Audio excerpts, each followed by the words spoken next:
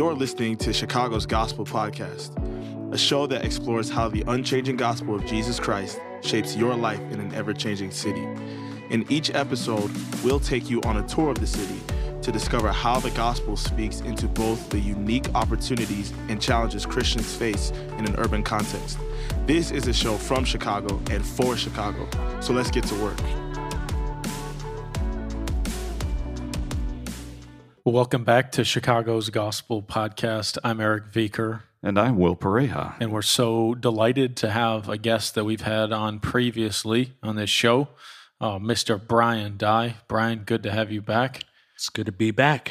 Last time we talked about longevity in the city. You've essentially spent your whole life here. And if you haven't already listened to that episode, then pause this one and go back and listen to that one. Because it will make so much more sense of what we're about to talk about today. We place a high premium here at Addison on ecclesiology, fancy way of talking about our theology of the church. We place a high premium on it. We believe that Jesus Christ died for his church, and if Christ loves his church that much, then we also should love the church a lot with all of its brokenness, of which there is much. He loves her, and therefore we should as well.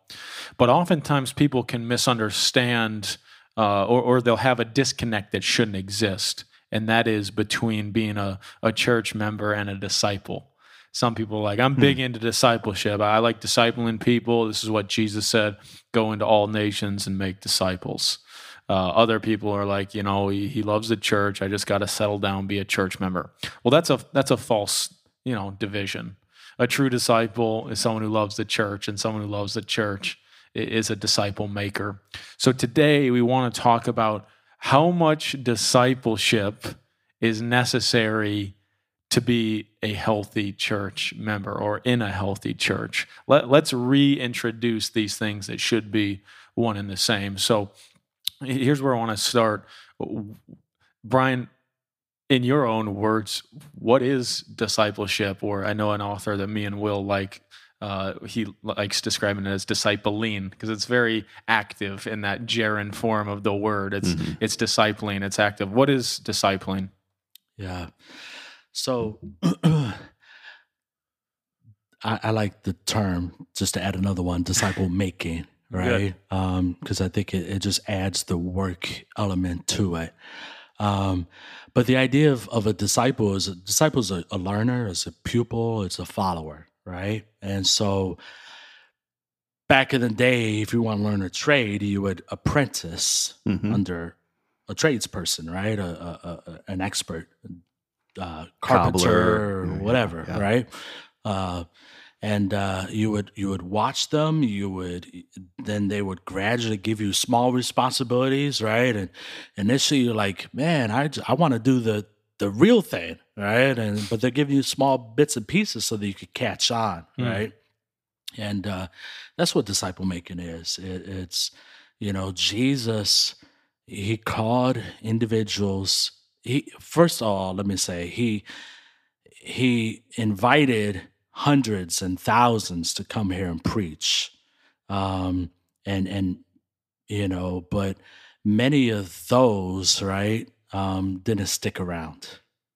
So in our churches, we have the crowds, right? We have the people who come for one reason or another, right?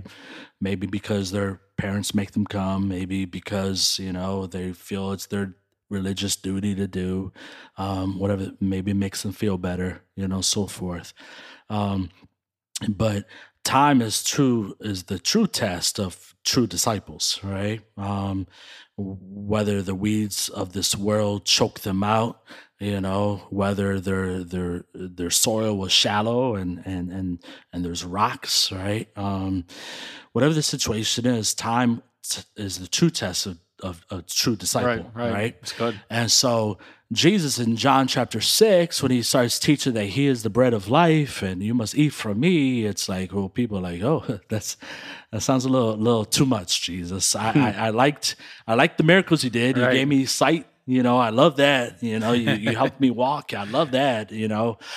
But this whole teaching that I must only take from you and not take from this God or that God or whatever the case might be, that's just too much, right? And so they walked away, right, and followed him no more. And so really what you have is at the core of it, you have about 12, right? 12 that he really spent time with. He didn't just teach them in the way that we would think of teaching. He didn't say, okay, let's sit down and, take out your notebook and so forth. It was as they're walking along the way, it's like, hey, the kingdom of God is like a mustard seed, right? He would teach in everyday life, right? As they're walking. As they're walking, they're eating together. I'm assuming having fun together, making jokes together, right? Yeah. They're doing life together. It almost sounds like the Jesus you're describing is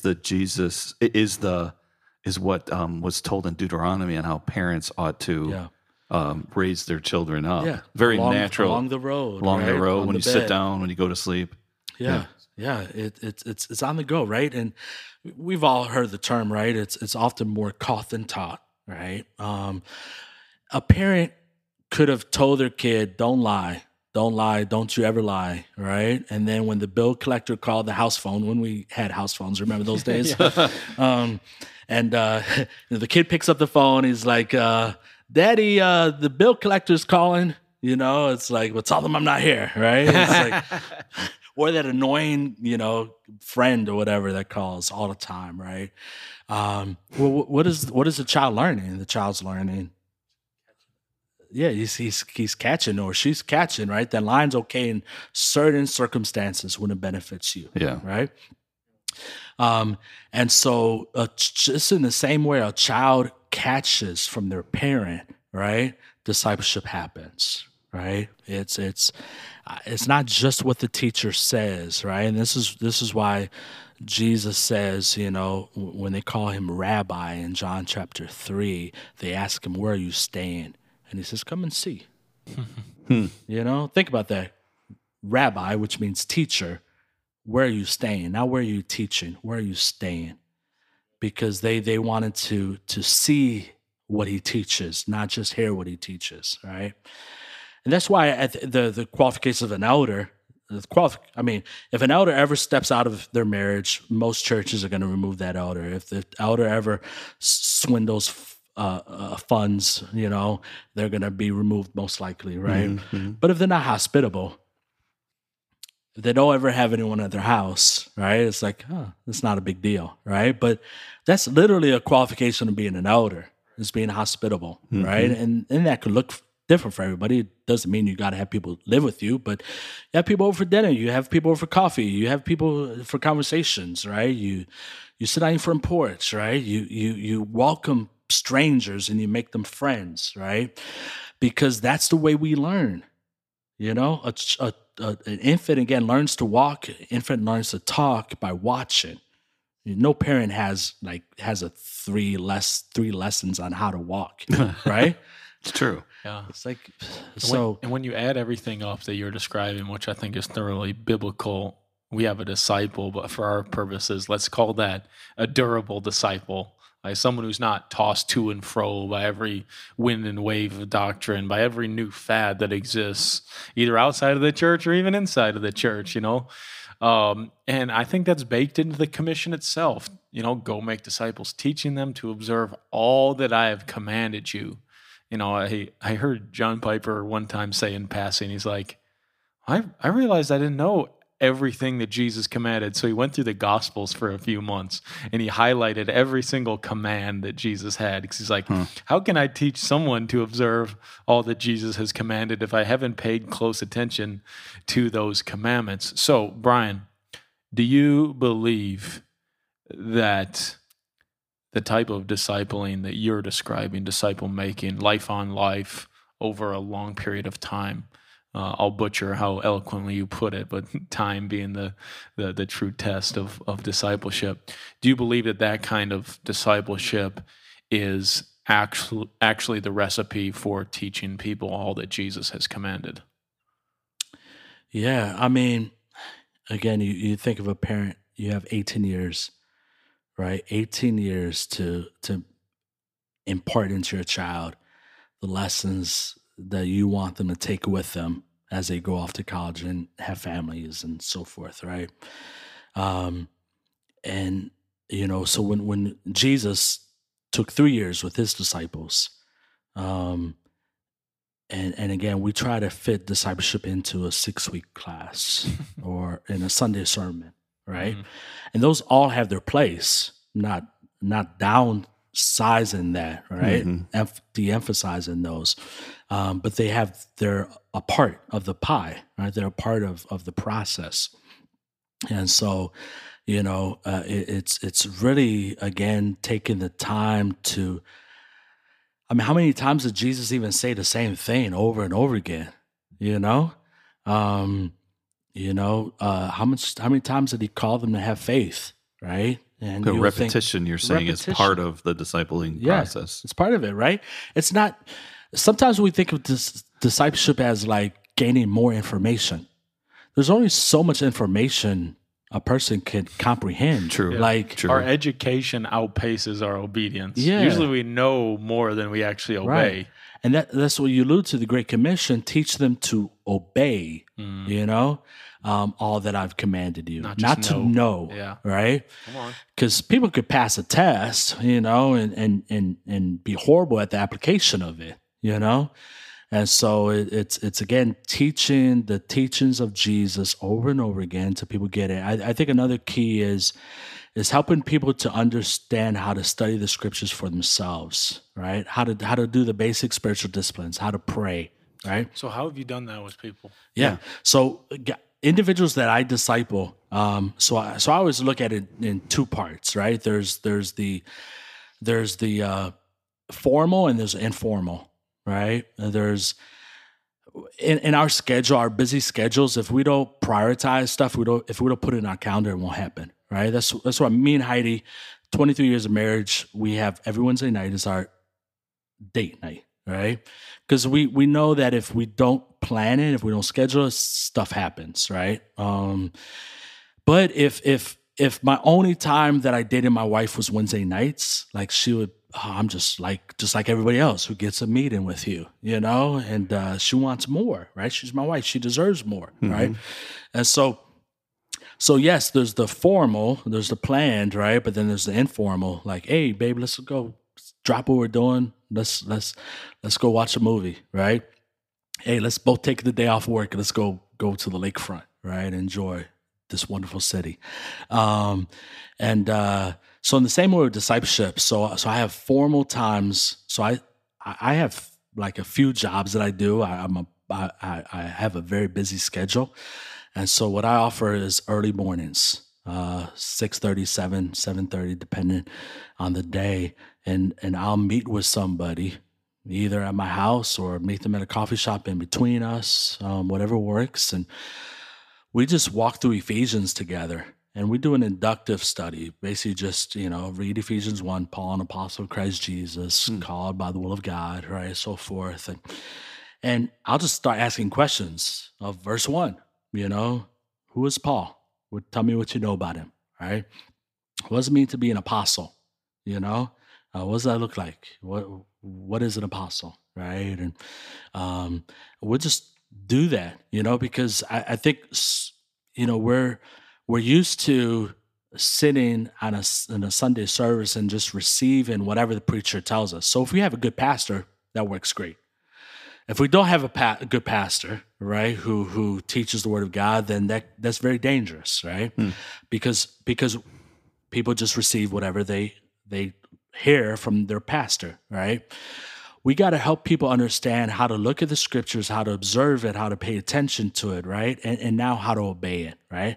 So as we do that, as we walk through Ephesians, usually we just do like 4 to 6 verses a day, a week.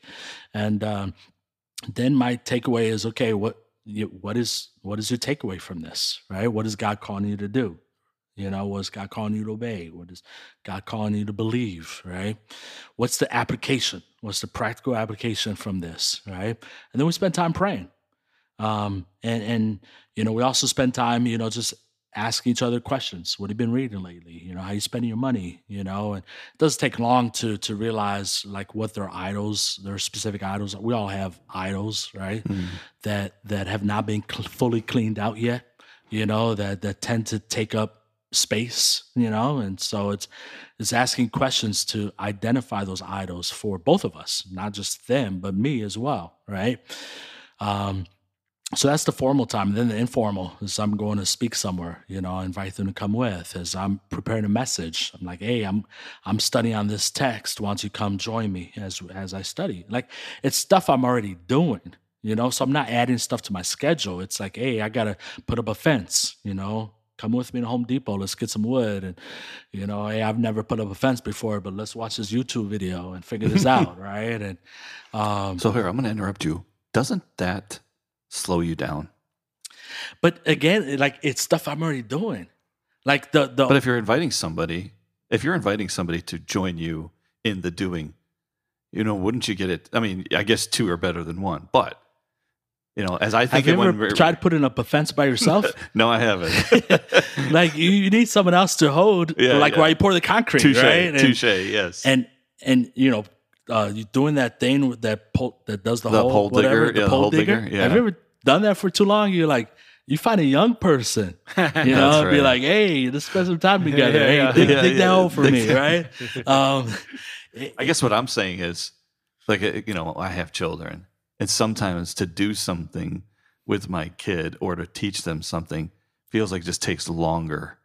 You know what I mean? That's why I'm asking. Yeah. But so your kids, right? You could say, well, I'm just gonna do the dishes, I'm gonna set the table, I'm gonna cook the dinner or whatever, right? That's a temptation.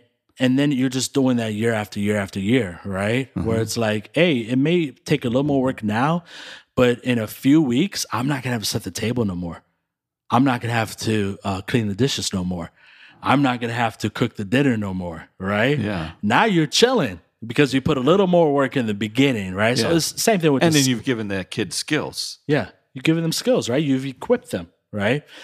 Same thing again with disciple making is, sometimes I've gone places and I only do this because I caught it from somebody else who discipled me. It's like, I'll show up, I'm supposed to teach. And 5 minutes before, I'm like, all right, you ready? And because I'm like, this is a lesson I've taught you before. You've heard me teach this before. Like, you got it. Go do it, or I'll have them do a part of it. Yeah.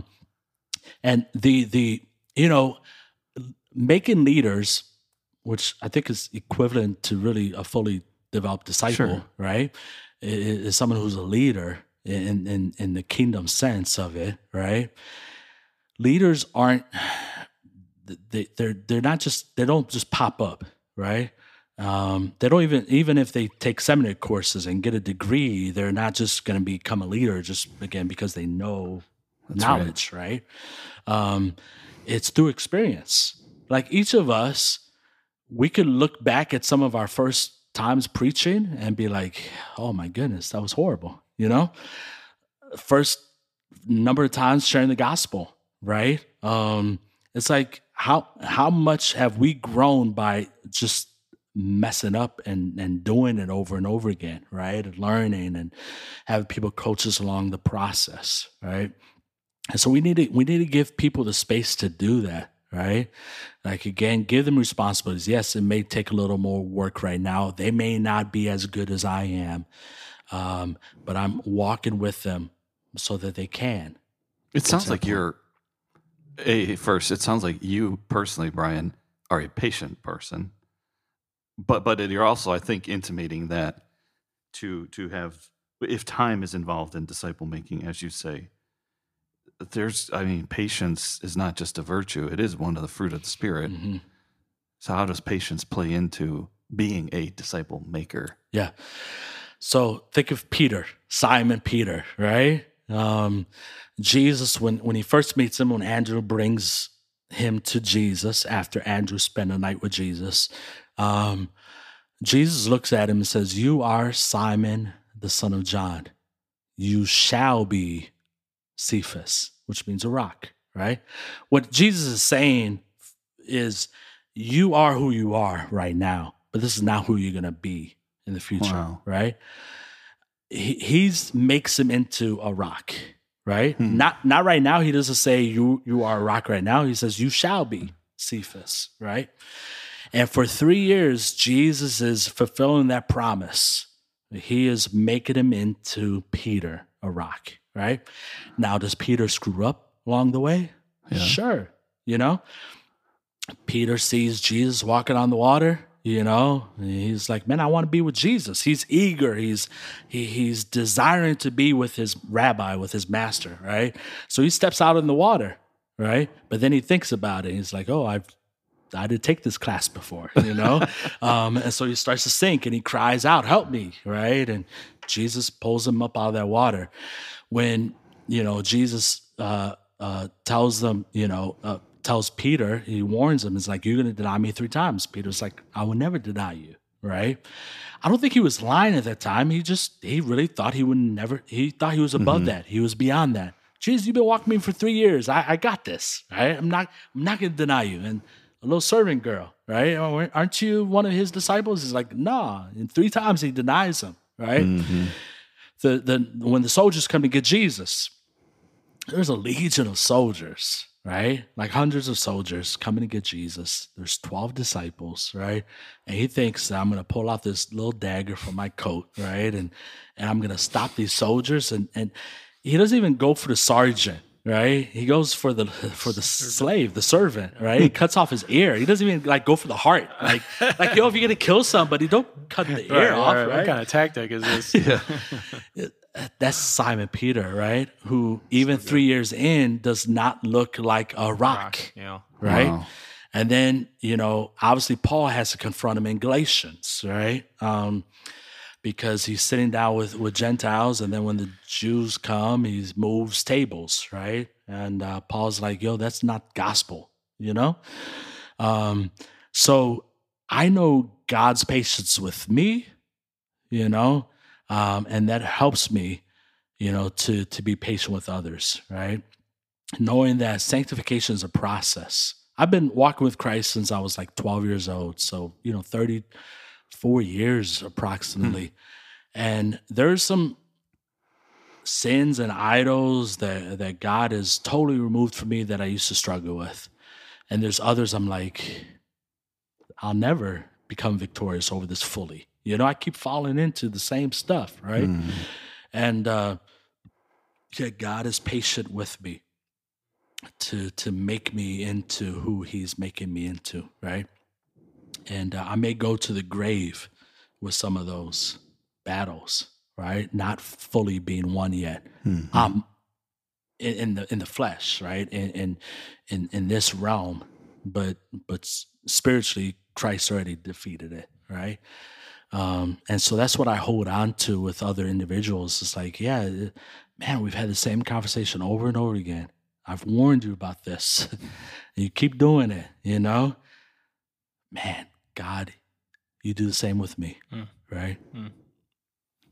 All this built on a very durable Savior who, like you said, is patient with you. So I love how you will start the question with Brian's patience. And Brian, you end us on the patience of God with you. Yeah. Who for the joy that was set before him endured the cross. Because of what is discipleship, in other words, but taking up one's cross and following Jesus. So to describe it in other words, biblical words, what you're saying is, watch me. Come and watch me as I'm taking up my cross. So yes, there's content to the gospel, but there's also a cross to bear before we get to glory. That's good. That's the stuff of the enduring, never-changing gospel, right? Yeah, amen. Brian, given everything that you just said, what kind of words of advice would you give to the average church in Chicago to say, buy into this vision of discipleship? Maybe where do people tend to struggle within a church context with what you're describing? Yeah. I think for so many of us, right, the pastor is so eloquent. The pastor knows his Bible inside and out. So for the average person at Pew, it's like, I'll never know the Bible like that. I'll never be able to share the gospel like that. I'll never be able to do ministry like that, right? And so let me serve in the children's ministry. Let me usher. Let me, paint the church, whatever, I can do, right? And let's leave the ministry for the pastor or the pastoral staff, right? And the reality, again, God equips certain of us for certain roles and certain responsibilities, right? We need pastors who are faithful and who know the scriptures and uphold it and so forth. But we need to continuously encourage our members that in Acts 4:13, when people looked at the apostles, they said they were unschooled, ordinary men who had been with Jesus. That's the key. People, if we equip our people to be with Jesus, not just on Sunday mornings, but throughout the week, be with Jesus, pray, fast, meditate on scriptures, right? Read, study. Like that, the Spirit of God is going to do a work by himself, right? And then just encouraging people with like small things. Again, it's, man, maybe we've never shared the gospel with someone else, so it could be very intimidating, right? Well, come with me as I share the gospel and just watch me and listen, right? Next time, I'm going to bring you with and I'm going to ask you to share your testimony and then I'll take it from there, right? Then the next time I'm going to start by sharing my testimony and I want you to share the gospel, right? Baby steps, right? We need to help the people in our pews, right? Know baby steps that they can take, not push them beyond what they're capable of, right? This is what makes a good teacher in a school setting, right? Is that a teacher sees the whole year as their goal, right? How do I get student from A to Z throughout the year, not in a day, right? Mm-hmm. And so as church leaders, I would say let's think through processes to help them with the baby steps, right? But for again the church lay member that might be listening to this, again, you have everything that you need for life and godliness, right? You have the gospel that saves, that sets free, right? You have the Spirit who lives within you. You have the Word of God that has been given to us. Let's not minimize what God can do through a small shepherd boy, right? Through a man who was a murderer and can't speak without stuttering, right? Whom Peter, right? Who again is can be a little impulsive. He's unlearned, right? And abrasive. Yeah. God doesn't need us to be perfect, but he needs us to look to the perfect one who will empower us to share his good news. Amen. Well, let's say someone's listening, Brian, to the longevity episode and to this one on durable discipleship. They want to just find out more about you, your ministries. Where would you point them to? I think the quickest would be legacydisciple.org, or if you're on social media, Facebook, you can find me, Brian Dye, D-Y-E, or Instagram, Vision Nehemiah is kind of my Instagram and Twitter handle. Yeah. Well, we hope that some of you do check out further what he's doing. It's a privilege to be a co-laborer in the gospel. Amen. With you. It is. In your city. We feel like the ones who, I've learned a lot today. Yeah, amen. So hopefully we can have you on someday. Actually, we should have Heidi on. Yeah. I mean, we might have to pay her more. Right. Yeah. Buy her lunch and dinner. Yeah, and a Sox game and a movie. Yeah. Good. Well, yeah. Thanks again, Brian. Will you pray for our people at Addison, for the Christians in Chicago, just the prayers that you find yourself praying for the men and women who live with you guys, and just for the Christians you love in Chicago? Yeah. God, we thank you that you did not turn us away once Adam ate from that fruit, that you did not turn me away once I came out of the womb full in my sin and iniquity. But Lord God, you have embraced me. You have loved me. You have showered me with your gospel, the good news that sets free, that delivers. And God, I thank you that you have done that for millions upon millions and billions of people throughout history. Lord God, you have saved the most wretched sinners, and you have used us, Lord God, for your kingdom purposes.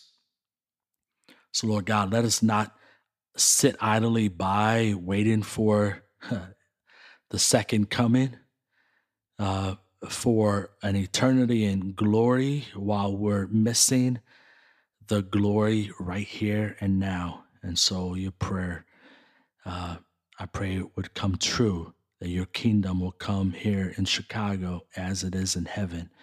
So give us today our daily bread. God, give us what we need to bring about your kingdom, so that others, Lord God, may see your glory and may worship your Son, Jesus Christ, who is the Lamb who was slain for me, for us. We pray, Lord God, that every knee will bow and every tongue confess right now, today, Lord God. In Jesus' name pray. Amen.